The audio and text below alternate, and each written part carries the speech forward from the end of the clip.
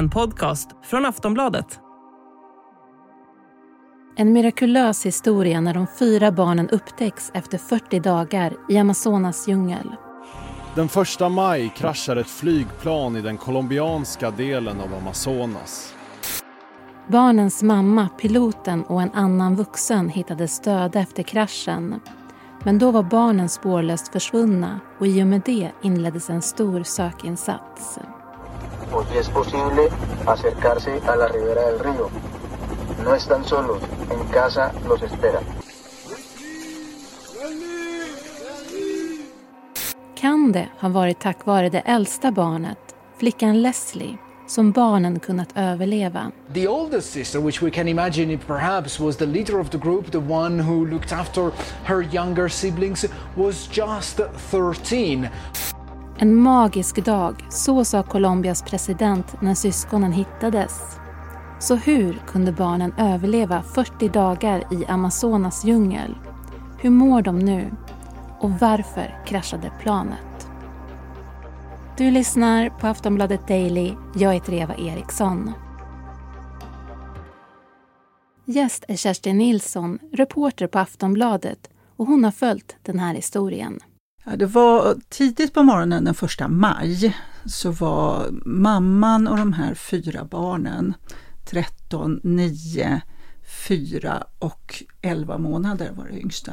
De var på väg ett flygplan tillsammans med en ledare från sin hemby och en pilot, en före detta taxichaufför. De skulle flyga, det enda sättet att ta sig, de har ju bott mitt ute i Amazonas i en sån här reservat för ursprungsbefolkningen där barnen är uppväxta.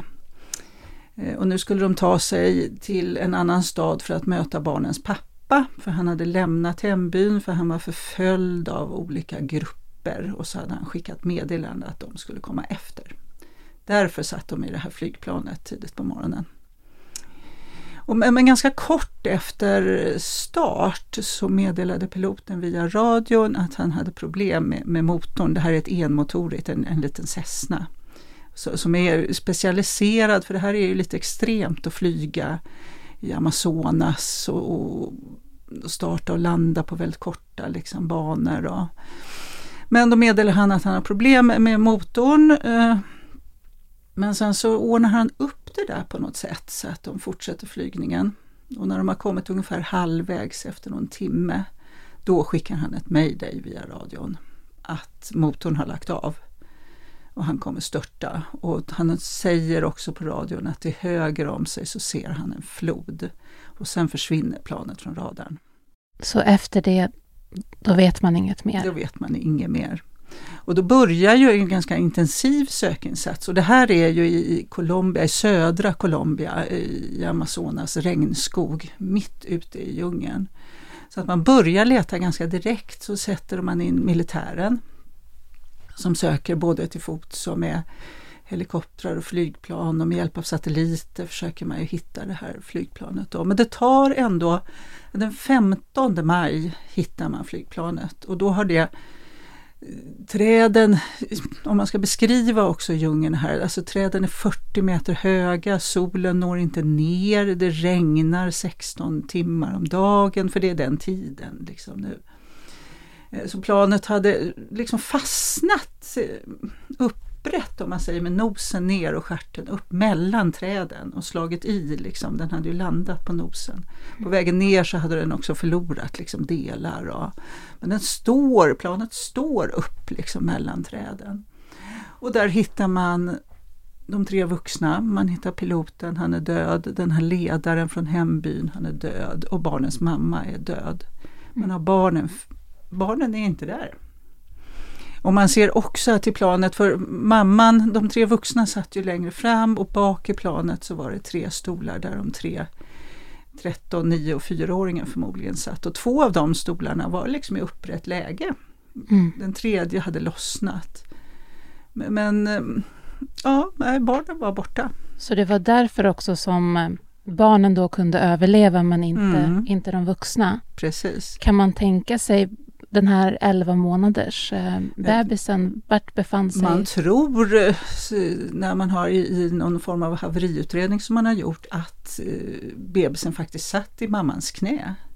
Men hur det klarar sig, det vet man ju inte. Men det är tydligen också så att barnen har nu efteråt berättat att deras mamma levde i 4 dagar. Så de stannade ju vid planet först. Och där hittade man ju sen också ganska nära planet en improviserad lägerplats. Där de hade stannat. Och det där hittade man ju också som en liten lila sax och en nappflaska och hårband. Men då hade de stannat med sin mamma. Men sen när hon kände att hon inte orkade, då väntade de ju på räddningen liksom och tänkte att de kommer väl. Men det kom ju ingen, för de hittade ju inte det här. Så då uppmanade hon dem att gå och söka hjälp. Och de skulle ta sig liksom till sin pappa. Så då började de att gå. Och innan de gick också så tog den här 13-åriga flickan som är äldst, Leslie. Hon tog med sig en påse med kassavamjöl som ursprungsbefolkningen använder. Så det tänkte hon ändå på där. Och ta med sig liksom någonting att äta. Och då började de gå helt enkelt. Ja, för frågan som alla ställer sig just nu är ju 40 dagar.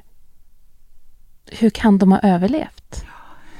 Man får också tänka att de är ju uppvuxna i djungeln. De har ju lärt sig sedan barnsben att klara sig liksom själva i djungeln. Och tydligen så det har ju släktingar berättat att bara att få en 4-åring att gå i den här djungeln som är ogenomtränglig.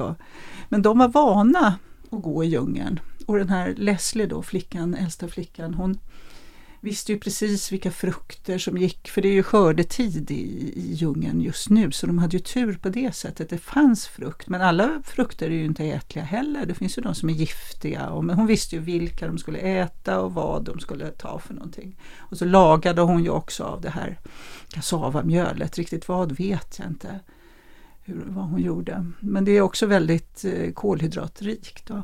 Och vatten, de visste ju också hur de kunde liksom samla regnvatten genom att vika blad och sånt. Så att hon hjälpte ju. Men de fick ju ändå inte i sig tillräckligt, absolut inte. Men hon visste ju också hur de skulle gömma sig, för jag menar här i den här delen av, det finns ju pumor och pantrar och giftormar och myggor som bär på alla möjliga sjukdomar. Det fanns ju så många hot egentligen, och också i de här delarna av Amazonas så finns det ju grupper som smugglar droger och vapen och som de också skulle hålla sig undan ifrån. Efter pausen så ska vi prata om den sökinsats som gjorde att barnen hittades. Vi är strax tillbaks.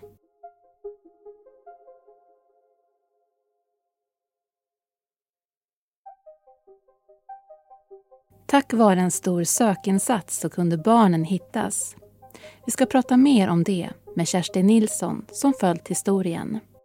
Räddningspersonal, det var ju typ sådär kanske 160 militärer som sökte på marken. Och de fick hjälp av, efter ett tag då, jag tror att faktiskt att det var presidenten som bad ursprungsbefolkningen att hjälpa till. För de hittade ju, och de genomförde sådana här riter och talade till djungeln att djungeln skulle liksom lämna tillbaks barnen. Men de är också vana och visste hur de skulle leta. Och då sökte man i cirklar. Men efter man säger att sikten var kanske 20 meter, så de var ju också rädda, de som sökte, att de skulle hamna vilse. För kom man liksom 20 meter från de andra så kanske man själv gick vilse. Så det var ju väldigt svårt och ogenomträngligt. Och så det här regnet som de hittade ju hela tiden egentligen, eller liksom efter kanske någon vecka så hittade de en ny lägerplats och de hittade en blöja och de hittade ett par skor som man tror hade tillhört 4-åringen. Men regnet sköljde ju bort spår också, inte just sakerna men fotspår. Man hittade ett fotspår av 13-åringen i något tillfälle i leran. Så allt tydde ju hela tiden på att barnen är vid liv, men var är de? Trodde du också att de var vid liv? Ja, det trodde jag faktiskt. Det var väldigt spännande att följa. Liksom. Jag kände, nej, de lever, jag är säker. Och hela tiden kom det ju nya uppgifter om det. Liksom. Ja.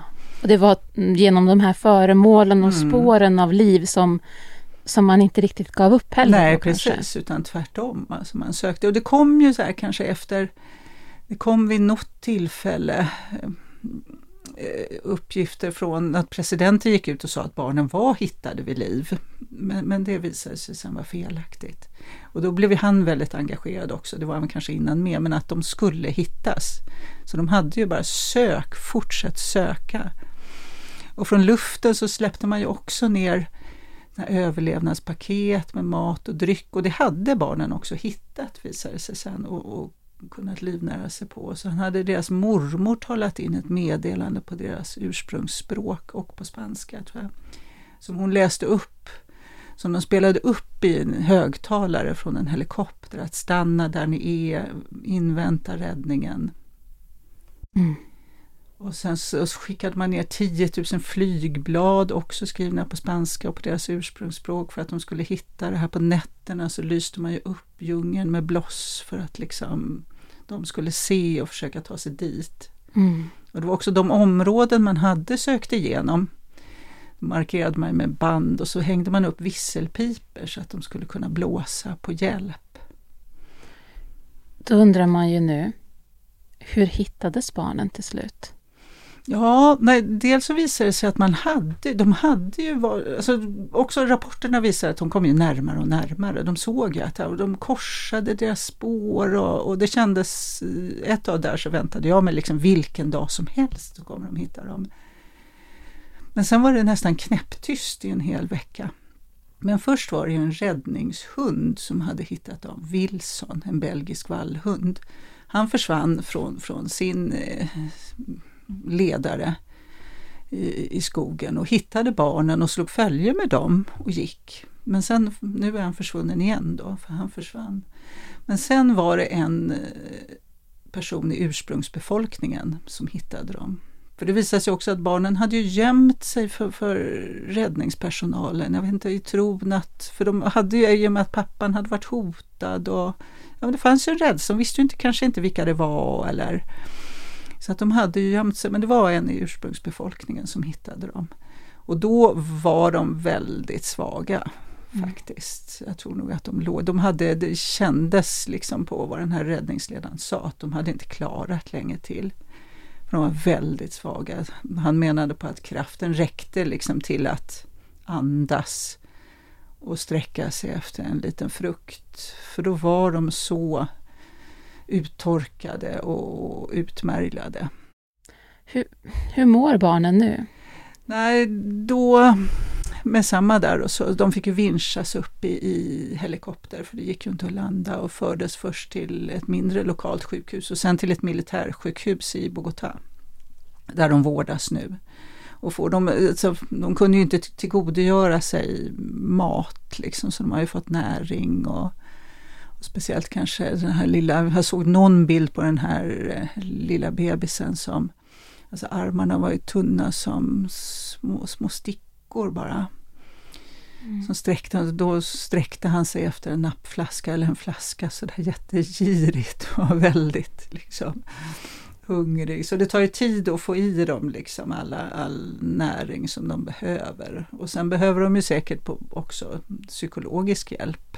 I alla fall kanske de äldre som har liksom förstått vad de har varit med om. Men annars så verkar de ha liksom de ville leka och så att det är inte så att de ligger liksom utslagna så i sängarna utan de kommer nog repa sig ganska fort tror jag. Men om man då tänker framåt så det kom precis uppgifter rätt nyligen nu när vi gör den här intervjun om att det är inte helt lugnt läge än. Nej, då visade det sig att det kom precis uppgifter jag läste i The Guardian att det verkar vara en vårdnadstvist nu då med pappan som han har ju deltagit i sökandet den här och han är pappa till de 2 yngre barnen. Vem pappan till de 2 äldre är vet jag inte. Men han har ju varit med väldigt mycket och också figurerat men nu hävdar då mormor och den sidan att han har misshandlat mamma och det ser ut nu det liksom verkar bli någon vårdnadstvist i det här då. Så det känns ju väldigt tråkigt också att barnen inte kan få lugn och ro. De har ju levt väldigt mycket med sin mormor i den här hembyn. Och det var ju också därför det har gått så bra för den här 13-åriga Leslie. Hon tog i hand om sina syskon när mamma jobbade. Så hon var ju van att ta hand om dem och sköta kanske den här lilla bebisen och sådär. Och också mycket som de hade lärt sig av mormor liksom i djungeln och hur de skulle, vad som var ätbart och inte. Så att det känns kanske lite som att det blir en strid mellan de här liksom 2 sidorna, i liksom mammans sida av familjen och pappans sida av familjen. Men vi får väl se, det är ju barnet. Men samtidigt så, jag tror att Colombias president vid något tillfälle sa att de skulle liksom ordna utbildning åt barnen, och så de har ju, det är inte så att de har ju ögonen på sig liksom, så att jag tror att det kommer gå bra för barnen. Det som kanske är en risk är att det blir sån en stor uppståndelse, och ungefär som de här pojkarna som hittades i den här grottan i Thailand, att det kan bli lite fel kanske. Men finns det en sak som vi ändå kan enas om när det kommer till den här historien? Det låter ju nästan lite grann som 13-åriga Leslie är lite utav en hjälte. Ja, hon är ju tveklöst en hjälte. De hade inte kunnat klara sig utan henne. Så är det ju. Det var ju hennes kunskaper. Hon var ju tydligen lite sån, jag tror det var någon, om det var morfar eller någon som hade kallat henne, eller någon faster, att hon var en krigare liksom. Väldigt stark och envis. Och det var ju för jag menar från 9, det är hon som har liksom räddat dem. Så hon kommer ju hyllas fantastiskt mycket. Det blir ju lite spännande att se vad det blir av hennes liv. Hon har visat sådana egenskaper att 40 dagar ta hand om. Och jag antar att hon måste ju ha burit den här lilla bebisen i princip hela tiden. Det är rätt enastående faktiskt. Det sa Kerstin Nilsson, reporter på Aftonbladet. Du har lyssnat på Aftonbladet Daily. Jag heter Eva Eriksson och vi hörs snart igen.